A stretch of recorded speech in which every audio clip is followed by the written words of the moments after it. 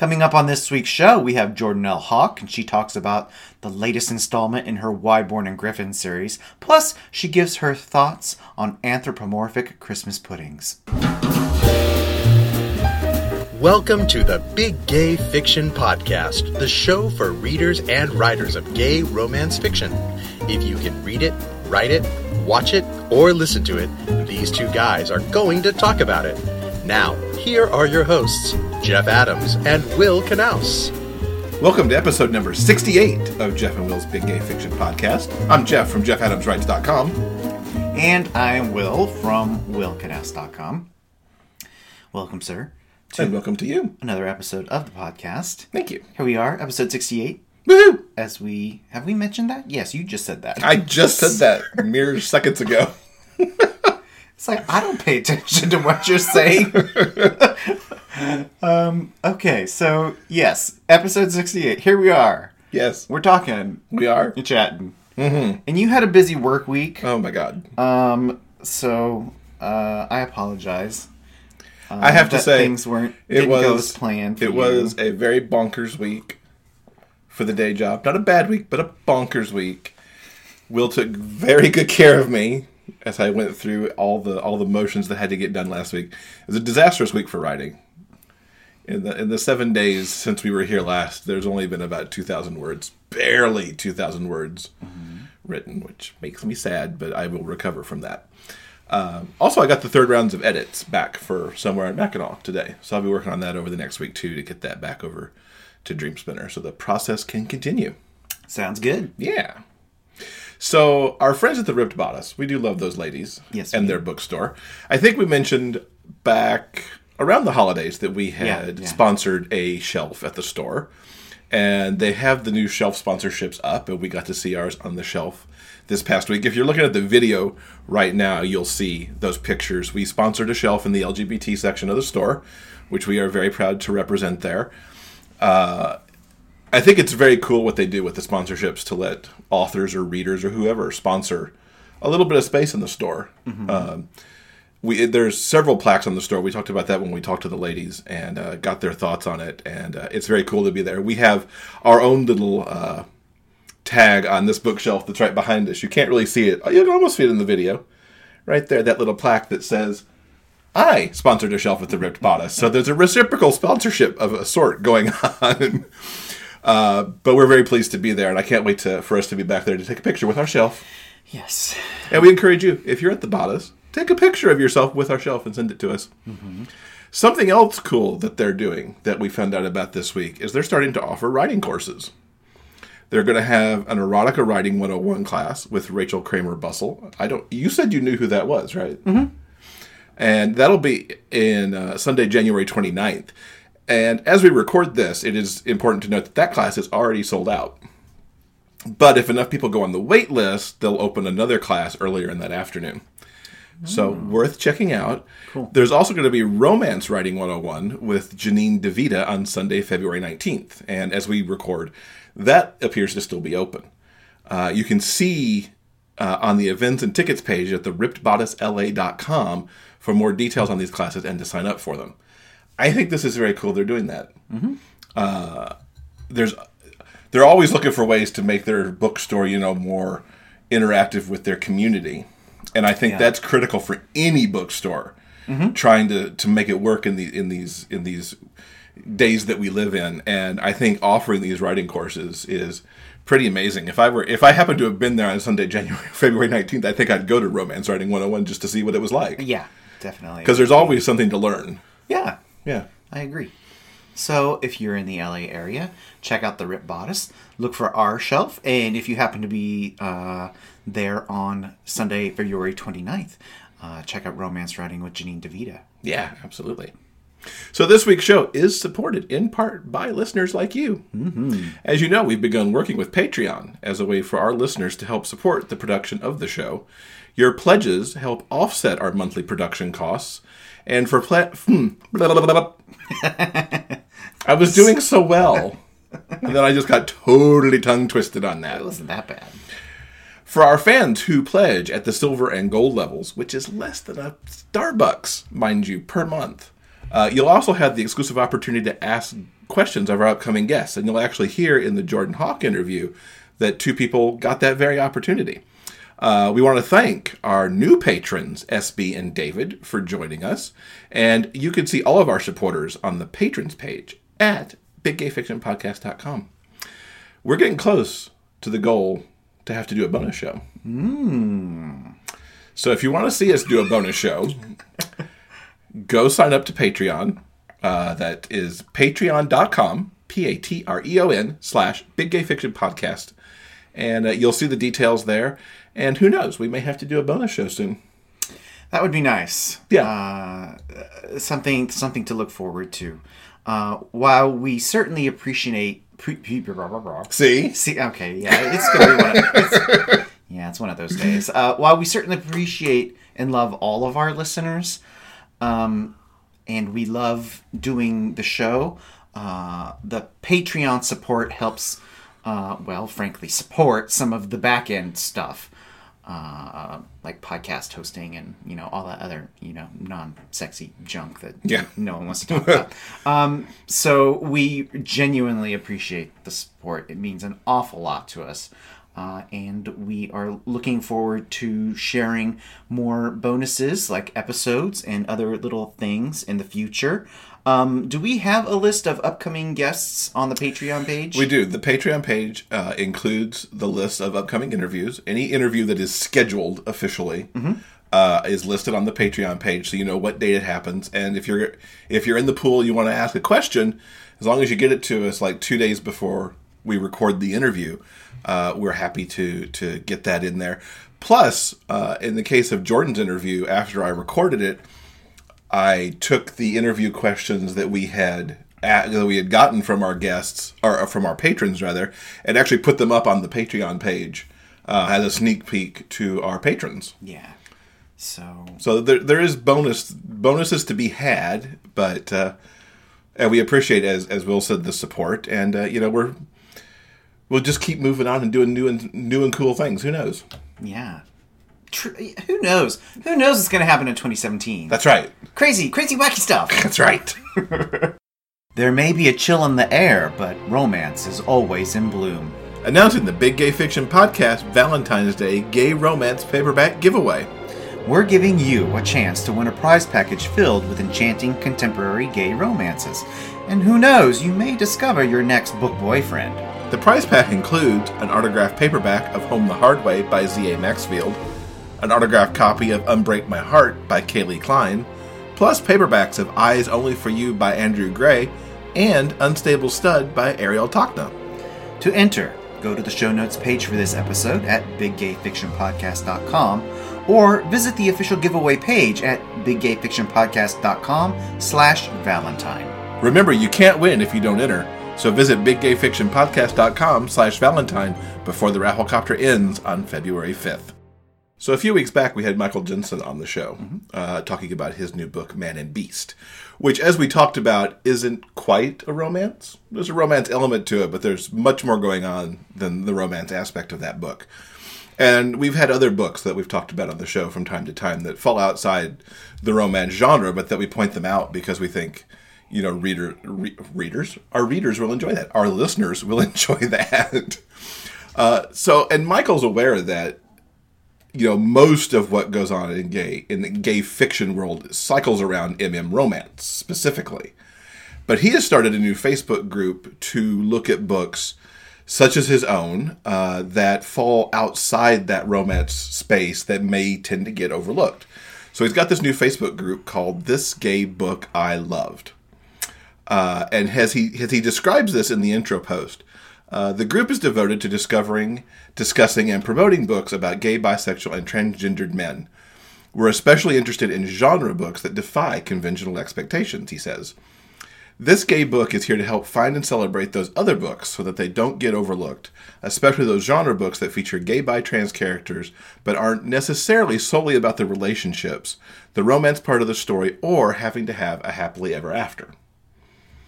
I think this is a great group to have. The podcast has actually opened our door, essentially, not just mine, but our door to more gay fiction as some authors come to us to talk about their books. Yeah.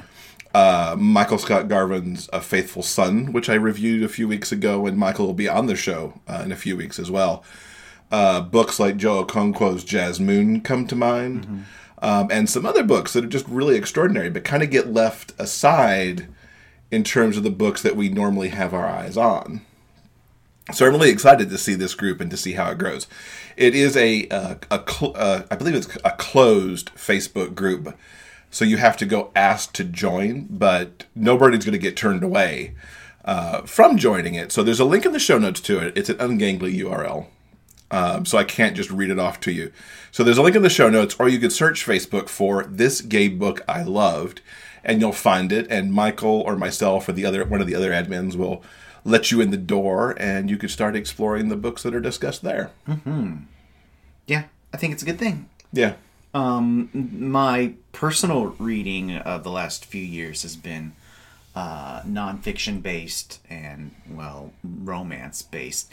But I have certainly read my fair share of, gay fiction titles. So, and I do think it is, I agree with Michael, it is becoming hard to find an audience if your book falls outside of the romance spectrum.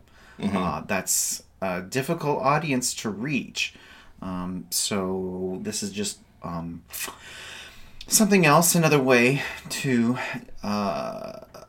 get the word out and explore, new books, new authors, and it's all good. It's hard to find that stuff if you don't live in one of the bigger cities that has a bookstore like the Bureau in New York. Exactly.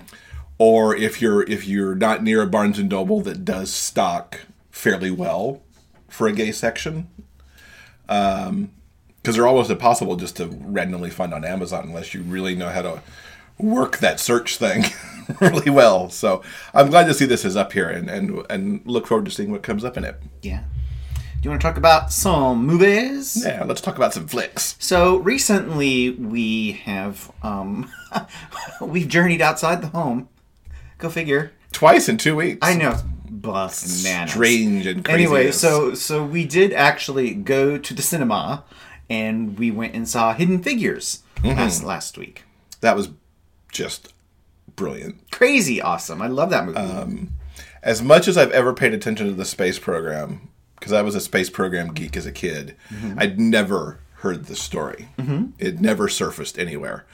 As you probably know, unless you've been not paying attention to media, Hidden Figures is the story of the women of the space program, specifically the women who were what they called calculators. There were white women who were calculators, but there were also African American women who were segregated and were these brilliant math geniuses who would work on the calculations needed for the space program before they had the IBM computer to do it for them. And then many of them actually went on to be the ones who programmed the IBM computer because they were the ones who could handle doing it.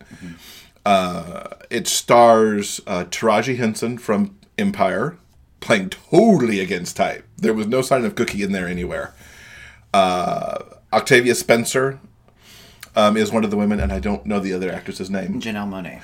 Thank you. Janelle Monáe. Each of them truly extraordinary, portraying these real-life women. One who was, the one responsible for doing John Glenn's calculations because he wouldn't trust anybody else but her to do them. One who became the first African-American female engineer at NASA. And the one who became the lead programmer and supervisor for the IBM computer as it was brought online. Everything about it, I loved it. And I love the fact that Jim Parsons is sitting on this set watching Taraji write all these equations up on the board when usually he's the one writing equations on Big Bang Theory. It's kind of funny. But it's a really inspirational film and a slice of history that doesn't get brought to light hardly at all. Exactly. Your thoughts, sir? It's excellent. It's a wonderful story. It's engaging. It's interesting. It's inspiring. Go check it out. I mean, what more can you say? It's awesome. Yeah. It's a really great movie. Yeah. I hope it gets many Oscar nominations. I don't know that it got many noms in the Golden Globes. But go Oscars for that movie. Yeah. Another movie we recently saw was another film based on a true story. It was Florence Foster Jenkins, which starred Glenn Close as the... No, I'm crap. See, here I am talking off the cuff. I need notes. See, I tried to take that and run with it, and it bit me in the ass. I think you got thinking Sunset Boulevard over there. Maybe, I don't know what I was thinking of. No, not Glenn Close. Meryl Streep. The Meryl Streep. It's the true story of Florence Foster Jenkins, who was a well-to-do socialite and music lover. And she became rather infamous for these concerts that she would give. And Florence possessed an abundance of enthusiasm, but was light on actual talent. And the movie explores her story and the eventual what's the word I'm trying to use? I don't know. Right? She's most famous infamous, really. She's most infamous for a specific concert that she gave at Carnegie Hall. And it is worth noting that at the Carnegie Archives, her concert and the materials related to that specific concert are one of the most, checked out, I guess. Checked out, most enthusiastically investigated of their entire archive. People keep coming back to Florence Foster Jenkins time and again.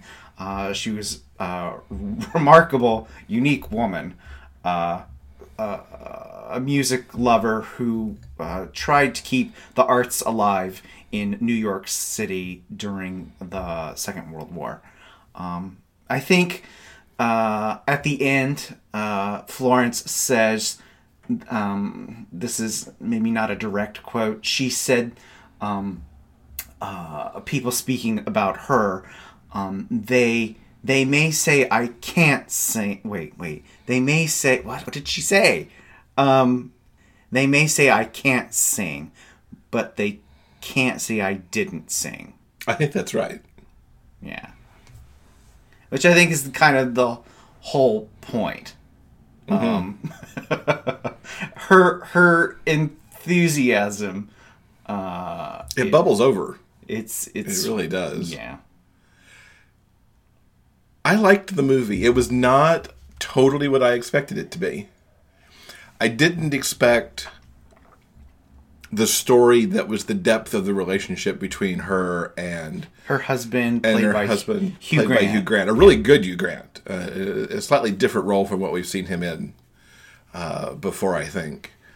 It was very different. It was not really hinted at in the marketing campaign for it. But it's a touching story between those two and how they live their lives. And a nice supporting turn from Simon Hilberg from Big Bang Theory, too, is her accompanist. Because he had his own little interesting story kind of running in there, too. Yeah, I think at first, the Simon Helberg character, he plays her long-suffering pianist. Pianist. We can't talk today, can you tell? It's hard. At first, he's embarrassed and ashamed to be associated with Florence, but eventually he comes around and understands her point of view and her enthusiasm, and he's becomes, along with Florence's husband, one of her champions. Yeah. It was a really good movie. I'm glad we watched it. Another movie we've looked at just this week was kind of a rewatch for us of The Geography Club, which is based on Brent Hartinger's novel, young adult novel from the early 2000s. We watched this the first time shortly after it came out, I think once it was available on demand. It is the story of Russell, who is figuring out that he's gay, using a little internet technology. He goes to potentially hook up with someone in the park, but that gets scuttled because it turns out it's someone else from his school, the football star, of course. And he ends up, because of one of his other friends, men, in this club that's called the Geography Club, which is really a way for them to hide as they're trying to figure out who each of the club members are and if they can take the leap to make an actual GSA in the school. It's a great story about the potential of young love, the trying to figure yourself out, the coming of age story, and friends who help you along the way. Because, of course, Men and his other best friend, Gunnar, support him really well along the way. You've recently have not reread, but you've continued reading the Geography Club series. Yeah, I have. For a long time, the Geography Club series stopped at book 4. Because basically it was, got them into college. Mm-hmm. And then Brent started what he calls the Russell Middlebrook Futon years. And I've recently read all the way up to what will soon be book 4 in that series, which is also book 1 of another character spinoff in that series. And Brent's going to be on the show in a few weeks to talk about all that. But it's been interesting to see and to revisit the Geography Club movie now that I've seen where everybody kind of ends up, 10-ish years or so after Geography Club. And the movie, I think I liked it better the second time. I think I was kind of mixed on it the first time. But it was fun to go back and see it, and now through a lens when I've revisited these characters rather recently also. Because I think, if I'm not mistaken, the movie came out nearly 10 years after the book. Because I want to say it was like a 2011, 12-ish movie, perhaps. And there's some people in it, too, like, can't think of his name from Glee. I needed notes for this. I don't have the notes in front of me, so I'm not going there. What? Alex Newell, that's his name, from Glee. This is before Glee for him. Nikki Blonsky, who played Tracy Turnblad in Hairspray, the musical movie. So it was fun. Who did you see from Wrecked? Do you remember her name from last night? Ally Mackay? Yeah, from the TBS series Wrecked. Plus, it's got Scott Bakula and Anna Gasteyer in supporting roles. So, really good movie. It's free. If you're Amazon Prime member right now, you can stream this for free. But it's also available on DVD and iTunes and some other spots too. So, worth checking out, I think. Cool. Now, recently you got to speak with, let's face it, one of the biggest authors in the industry, Jordan L. Hawk. Not only is she, let's just say it, she's beloved. She is. People she really is. People love her. People love her books, and are crazy bananas for the Wyborn and Griffin series. Mm-hmm. And we've got, still can't talk. We're 2/3 of the way into the show, still can't talk. We got to talk about her new book called Undertow, which is not specifically, it's in the Wyborn and Griffin universe, but they are not the stars. I believe her name is Maggie, who's their secretary, stars and gets herself a girlfriend in this book called Undertow. And we also talk about what's coming up for her in 2017, which will be visiting not only more Wyborn and Griffin, but more books from her other series that she's got, because that's not her only thing that she's got going on out there in the world. Plus, we talk about her research and her writing habits and some other stuff. It was a lot of fun. Cool. I'm happy to welcome Jordan L. Hawk to the podcast. Jordan grew up in North Carolina and forgot to ever leave. Childhood tales of mountain ghosts and mysterious creatures gave her a lifelong love of things that go bump in the night. When she isn't writing, she brews her own beer and tries to keep her cats from destroying the house. The latest book from her best-selling Wyborn and Griffin universe, Undertow, came out on January 20th. Welcome, Jordan. Oh, thank you so much for having me. That's our pleasure, absolutely. So, congratulations on the new book. First off, thank you so much. Tell us about Undertow and how it fits into the Wyborn and Griffith universe. Well, Undertow is a bit of a side story. I wanted to highlight some characters who are secondary characters in the main series and don't necessarily get a lot of attention. So this one is really focusing on Wyborn's secretary, Maggie Parkhurst, and his sister, Persephone. And basically it takes place during the same time as Book 8 in Wyborn and Griffin, when the main cast is off in Kansas having their adventure. So this is sort of like 8.5. This is what happened back home in Wittershins. So I did try to write it so that if people go straight from Book 8 to Book 9, they won't necessarily have missed a giant chunk of plot, but it will definitely enhance the story if you read it. Mm-hmm. And this is your first FF story as well. What drew you to tell this particular story in your universe? Well, going back to Book 7 of the series, which was Maelstrom, I had a scene with Wyborn's secretary, and I kind of need to combine it with another scene where his sister comes and gives them some information. So this was sort of their first face-to-face interaction in the series, and they just had a lot of chemistry together. Like when I was thinking about it, I'm like, oh yeah, they're kind of got to have some chemistry here, a little bit of, like, oh, hey, yeah, so it was really fun to write. I really love both of the characters, and people really, really liked that scene. They really liked the pairing, the idea they might hook up. So I thought, I kind of would like to write that. I'd like to, do it for the readers who would like to see that story, but also for myself, because I figured it'd be fun and kind of gave me a chance to get away from the main cast for a little bit of the story, and sort of explore a little bit more that would normally happen outside of, off camera. Mm-hmm, mm-hmm. So what do these two get up to in this story? What's their adventure that they're going to get to have as they find their romance? Well, of course, if you've read the series, Wittershins is currently being threatened by some pretty bad otherworldly forces. Persephone's Wyborn's sister stayed behind to kind of keep an eye on things, make sure nothing terrible happens while he's gone. And his secretary is sort of drawn into it when a man from her past shows up and is kind of like, hey, let's reconnect here. They go to a play with one of her friends from a boarding house. Her friend is strangely affected during the play by a song by one of the actresses, and then disappears mysteriously overnight. The police think, she just took off with some guy. Maggie's like, I don't think so. We need to look into this. So as she's looking into this, of course, she would normally go to Wyborn. He's out of town, so she turns to his sister for help. And it turns out that this is a small part of a much larger threat. Okay. So.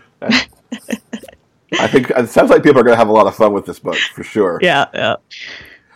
What would you say overall is the trademark of a Jordan Hawk book between the different series that you have and the different universes that you play in? My tagline, up until now at least, has been Men, Monsters, and Mayhem. The men part doesn't really apply to this particular book as much. But the monsters, I always have some kind of paranormal aspect to the books. I really like the whole monster boyfriend, or in this case, monster girlfriend trope. And of course, the mayhem, as you can tell from my description, there's usually a lot of action. There's romance going on between the characters, but they're embroiled within this larger mystery or larger events that are happening around them. Mm-hmm. Mm-hmm. Now, how would you say that you've evolved as a writer in the 5 years that you've been writing in these universes? Quite a bit, I hope, anyway. I've learned a lot from my developmental editor. She's just amazing. She really taught me a lot about pacing, about following through on character arcs, about pushing, not holding stuff back, pushing forward to get all the emotion out of a scene if possible. But really, just from a personal perspective, I try to challenge myself somehow with every new project that I start. So every new book, I'm like, okay, what can I learn as a writer from writing this book? Because otherwise, then how else am I supposed to grow as an author? So hopefully after 5 years and 20 books, maybe, I can't remember now. Hopefully I've learned at least something for each one and, leveled up. I like that, the leveling up. Leveled up. Get more XP for that. That's right. What did you learn in Undertow with the writing? Maggie was a really different character for me. She's sort of a very quiet person. She is not somebody who's sort of, and Wyborn is too, to be fair, but she's not someone who's going to go out and look for adventure if she has the chance not to. She spent her life kind of waiting for other people to act. And as a result, she's sort of in a rut. She's not a fighter. She's a secretary. She's not a sorceress. She's someone who has a very quiet character arc through the series. And that was kind of a new experience for me writing her. She was a very different person for me. And I really enjoyed sort of delving down into her head and like, okay, how is she going to react to these events as opposed to, one of the main cast like Christine. She's going to have a totally different perspective. So, it was fun to have the whole. Oh, go ahead. I was just going to say it was fun to have the whole monster girlfriend aspect of it too. Is this going to change Maggie in the books going forward now that she's had this more starring role in a story? Definitely. She has her character arc where she has to level up herself and learn how, okay, I have to act. I have to put myself forward a bit more. I do have things I can contribute. So that will definitely be coming out, in book 9 for sure. You'll see that change in her. It'll be interesting to see how that affects the guys. This new Maggie that happened while they were away. New Maggie.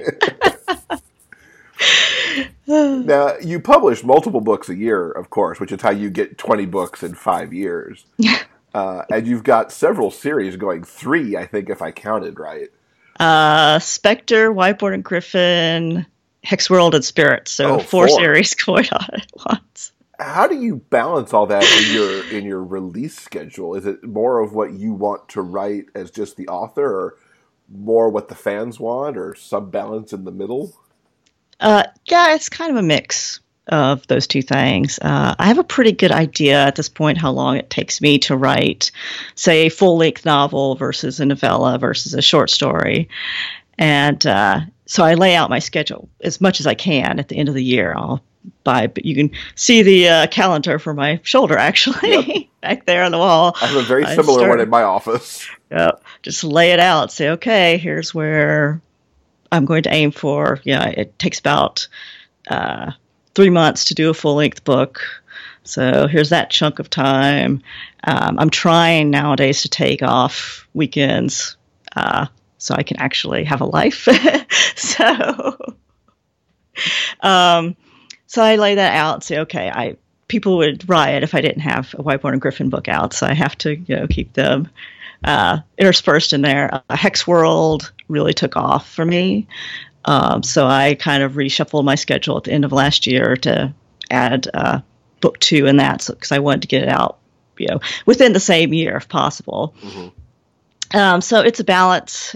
Spectre is probably my it has like serious fans, but it's also probably my less well-known series, so it kind of got shuffled off the schedule a little bit. But never fear, Spectre fans, there's a new one coming out very soon. So, do you have a favorite child in these 4 series? That's a really good question. I never write anything unless I'm really into it and I really want to write it, for sure. But I do have a fondness for Wyborn Griffin just because when I wrote the first book, I really thought no one is going to want to read this.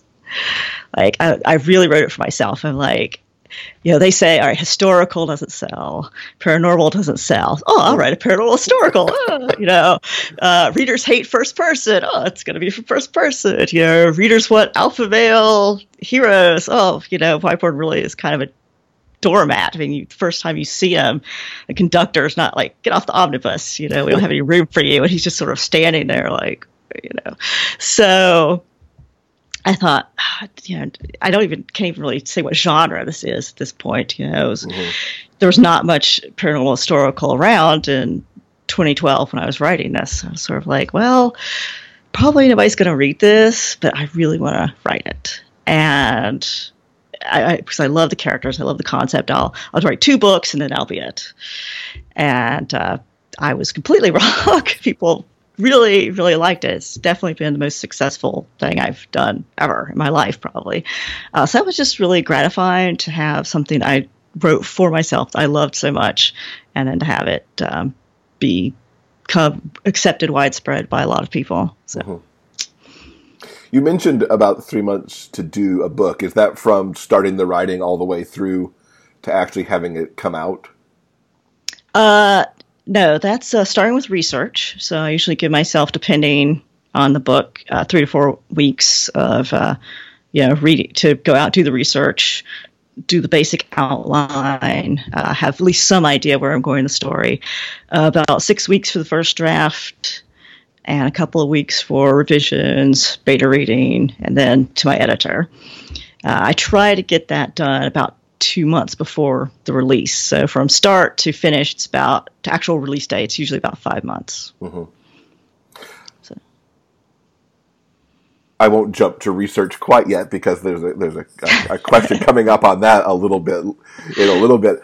What's a day in the life of Jordan Hawk, the writer, look like?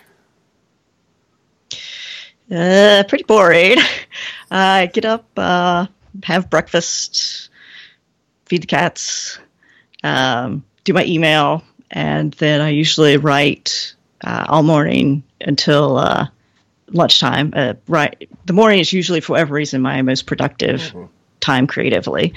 So then the afternoon can be either more writing, depending on where I am, on deadline, or oh my god, I'm behind, or or if I have like edits that I'll take from another book, then I'll use the afternoon to work on those, or to like look at sales numbers from Amazon or whatever. And that lasts till about 4:30, 5 o'clock, and then I've been trying to take evenings off again because I was sort of not having a life there for a couple of years. But since I've been sick for 3 weeks, I've kind of fallen off that because now I'm way behind. Stupid winter illnesses. Stupid colds, man. So we've got a couple questions from our patrons, and this is where we'll come back to the research. Amy asks, what was one of the weirdest things you found while researching the Wyborn and Griffith series?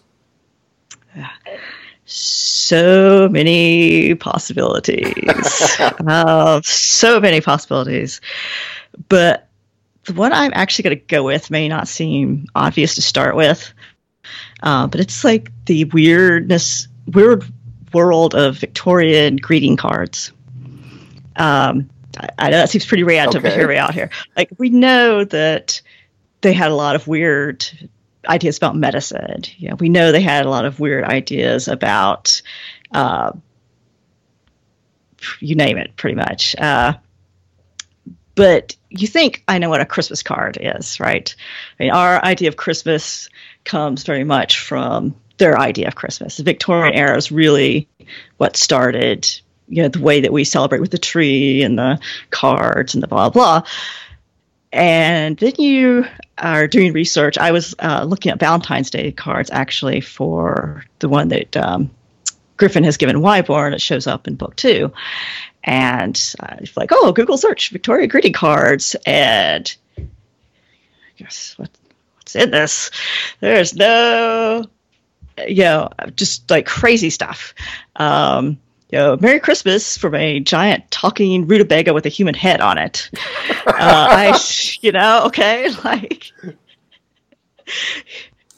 Happy Valentine's from an egg that's being like boiled in a pan. Like, That's, right? I can't even imagine. Now I'm going to have to Google this when we're done so I can see these Google for this myself. when we're done. Absolutely insane. And some of them are what we're expecting, but a lot of them are just, to our eyes, just completely nuts. And it's, they gave cards for everything: Thanksgiving, Halloween, Valentine's Day, Christmas. So there's a lot of really weird greeting cards out there. And like I said, most people have an idea of what is weird about the Victorian era, but but something that's so similar to what we do today that you don't realize, like, wow, what on earth were these people on? Been nipping on the patent medicine before he did this greeting card where I saw one. It was a woman with a sparrow's head cooking a plum pudding that was talking to her. Okay, so The pudding was nothing talking says to her? Christmas. Yes, nothing says Christmas like a anthropomorphic plum pudding with a woman with a sparrow head cooking it. So, Wow. there you go. And it just says Merry please Christmas on Google the it. inside? That's... Yeah, season's greetings or something like that. Yeah, it's definitely worth Googling. Just Google weird Victorian greeting cards, and it's hours of entertainment. I don't know that I'll get any other work done today. I know, right? As a bit of a follow-up to Amy's question, and you talked a little bit about this in kind of how your day plays out, how much research is involved in each book, and does it become less the further you get into a series? Like, now that you're in, you're heading into book 9 for Wyborn, is it less, or is it more driven by whatever that plot for that particular book is? Boy, I wish it was less. But no, it never is. A lot of it depends on whether they're in Widdershins or not for the book. So every other book, they go somewhere else. So for like book 6, they are in Alaska during the gold mines. So I knew nothing about that. So I spent weeks reading up on, okay, how would you get from place to place in the middle of winter? What kind of supplies did you have to have with you? Like, for example, one of the big threats was scurvy. We think about scurvy as being something sailors faced, but nope. If you're like in the wilderness and there's no fresh vegetables for months on end, you're going to get scurvy. So you got to take tomatoes with you. You got to take tinned fruit with you. How to actually do the mining itself. How it's an endless rabbit hole you can go down. Next book, Maelstrom. Okay, they're back in Widdershins. I kind of know what their house looks like. I know but Griffin got a car. So now I have to okay, what kind of cars were available in 1901? Okay, how did you start it? Did it have a crank? Was it, what did it run on? Most of them were gasoline by then, but there were a few weird ones out there. What would it look like? What brands were there? So there's always something that takes a lot of trips to the library. Fortunately, I'm close to a university with access to their library, so I can just drive over there and do some of it. But yeah, it never seems to get any less. I love that some of it actually takes place in the library and not just on Google. And it seems appropriate almost to use the library for something that takes place in the 1900s even. No, you really have to go for the primary sources if you're looking for the real detail. 'Cause stuff on Google is kind of crazy, and you'll see a lot of things about, it was like this in the Victorian era. Well, the Victorian era lasted from 1837 to 1901. So what part of the Victorian era are you talking about? It's completely huge social and technological change. So you really have to dig down into, books and scholarly works that are going to kind of lay out, okay, here is what it was like in this year, because it might change 3 years later, it might be totally different 3 years later. So, My most fun researching now was I actually got to go to a lunatic asylum for a Victorian era lunatic asylum. If anyone is near West Virginia, I highly recommend stopping in at the Trans-Allegheny Lunatic Asylum. It was built in the 1860s and is the only one on this particular, what's called the Kirkbride plan. But it's basically when you think of the scary lunatic asylum look, that's what it was the name of the architecture.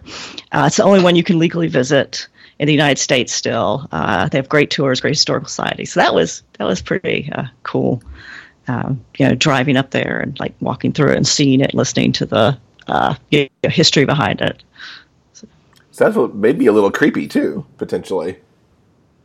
It was definitely creepy. Yeah, definitely creepy. They also do ghost tours and such as well. I did not go on, but it was really interesting. You don't realize how massive these places were until you're like actually there in person looking at this building that's literally half a mile long from end to end. Oh my goodness. Wow. I don't know that I need to go there, but it sounds impressive. I think I'd get a little freaked out maybe. So from Ellen, another one of our patrons, she'd like to know about the POV shift. And you actually talked about this a minute ago when you were talking about Wyborn in the first person. To when you were alternating POV in some of the later books. She's curious about why you chose to change it and what it was like getting into Griffin's head. I had actually gotten into Griffin's head a little bit before. I wrote 2 short stories. One was the Valentine's Day short story, Eidolon, and then Carousel. And I just thought, I'll do these in Griffin's point of view so that the readers can kind of see what's going on in his head, because especially at the beginning of the series, he's pretty messed up. He's way more messed up than Wyborn ever will be. He's really good at presenting himself as being like, I've got it all together and I'm, normal and everything's fine. Fine. But the first 5 books kind of worked as a unit, and having it only from Wyborn's point of view, I think, served the story. But when I got to book 6, I was plotting out and I realized that I had to do, you may have heard the term splitting the party. I had to split the party. I had to have Wyborn go over here, do something, and Griffin over here. And it was really critical to know what Griffin was doing at the time that it was happening, which was not possible because I didn't have Wyborn there to see it. So I thought, maybe I'll just start writing some of it from his point of view. It's a good time to do it. I've sort of finished up the first unit sort of the books with the end of book 5. And I went back and forth and, talked to like my beta reader and stuff. And I'm like, gosh. And I was like, I really think the story requires this. I'm just going to go for it. And it turned out working out well from my perspective anyway, because then it happened. Maelstrom and Fallow both needed his point of view as well, it turned out. So it was a good thing I kind of started it there, and that way I could continue on to the rest of the books. But basically the story just was not going to work anymore if it was only from Wyborn's point of view. Mm-hmm. So cool. So I guess we need to wrap up because we are coming up on a half-hour mark here. You mentioned the typical 4 books in a year that you strive for. What do we have to look forward to in 2017 as coming after this current book? Yeah, well, of course, Undertow has just come out. Next book is going to be the next Spectre book, Drinker of Blood, which should be out in late March. Then Wyborn and Griffin 9, which is Drakenwood. And then the third Hexworld book, Hexslayer. And after that, I want to get the next Spirits book, which I don't have a title for yet, written. So whether that will actually, that should make it out before the end of the year. I haven't quite mapped out the last few months of the year yet because I'm trying something a little bit different with my scheduling. So that's hopefully what's on schedule for this year. Wyborn Griffin, Hexworld, and Spectre and Spirits. So Cross my fingers. Going to touch all the universes this year, if all goes well. Yeah. Nice. Yes. And what's the best way for folks to connect with you online and keep up with everything as it comes out? Probably my newsletter, which you could go to my website, jordanlhawk.com. I have an offer for a free book, which is currently the first book in the Spirit series, Restless Spirits. So you can not only sign up, but get a free book for signing up. I usually put any kind of important information out that way. It's probably the best way to find out. I'm also on Facebook as Jordan L. Hawk. Twitter is Jordan L. Hawk. Tumblr is Jordan L. Hawk, but Tumblr hides my messages, so that is a terrible way to get in touch with me, because I won't have anything for like 3 months, and then suddenly it's like, oh, here's like 12 messages we forgot to send you somehow, and now here they are. Cool. So that's bad. All right. Well, we'll link up to all those in the show notes, plus give people the direct links to Undertow so they can pick that up since it's just out. Thank you. Jordan, thank you so much for being with us. It's been awesome talking to you. Oh, thank you so much. I really enjoyed it. Did you know that podcasts love to get reviews too? Taking a moment to leave a review about the Big Gay Fiction podcast helps us with the show's visibility online. Please take a moment to visit iTunes and leave a review. Your comments help other readers of gay romance discover this show. Thanks for helping us spread the word about the Big Gay Fiction podcast. And speaking of reviews, we'd like to give a thanks and a shout out to Jeslia, who calls herself a big fan, and we love all of our fans. Yes, absolutely. But Jeslia recently left us a delightful review on iTunes, so we do thank you for that. Yeah. Okay, I think that's probably going to do it for this week's episode. Coming up next week on episode 69... 69. Let's just have all the jokes now about that number.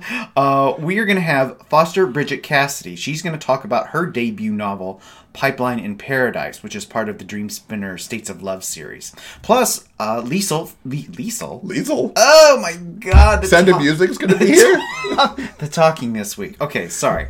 Okay. So, States of Love lady's going to be here. She's awesome. Plus, we're going to have Lisa from the Novel Approach. She's going to stop by for a visit as well. And we'll try to talk about her next week, too. No guarantees, but we'll see how it goes. Until then, everyone, keep reading, and we'll see you then. Bye. For detailed show notes and the complete episode backlist, go to biggayfictionpodcast.com. New episodes are available every Monday on all major podcast distributors and YouTube. Thanks for listening.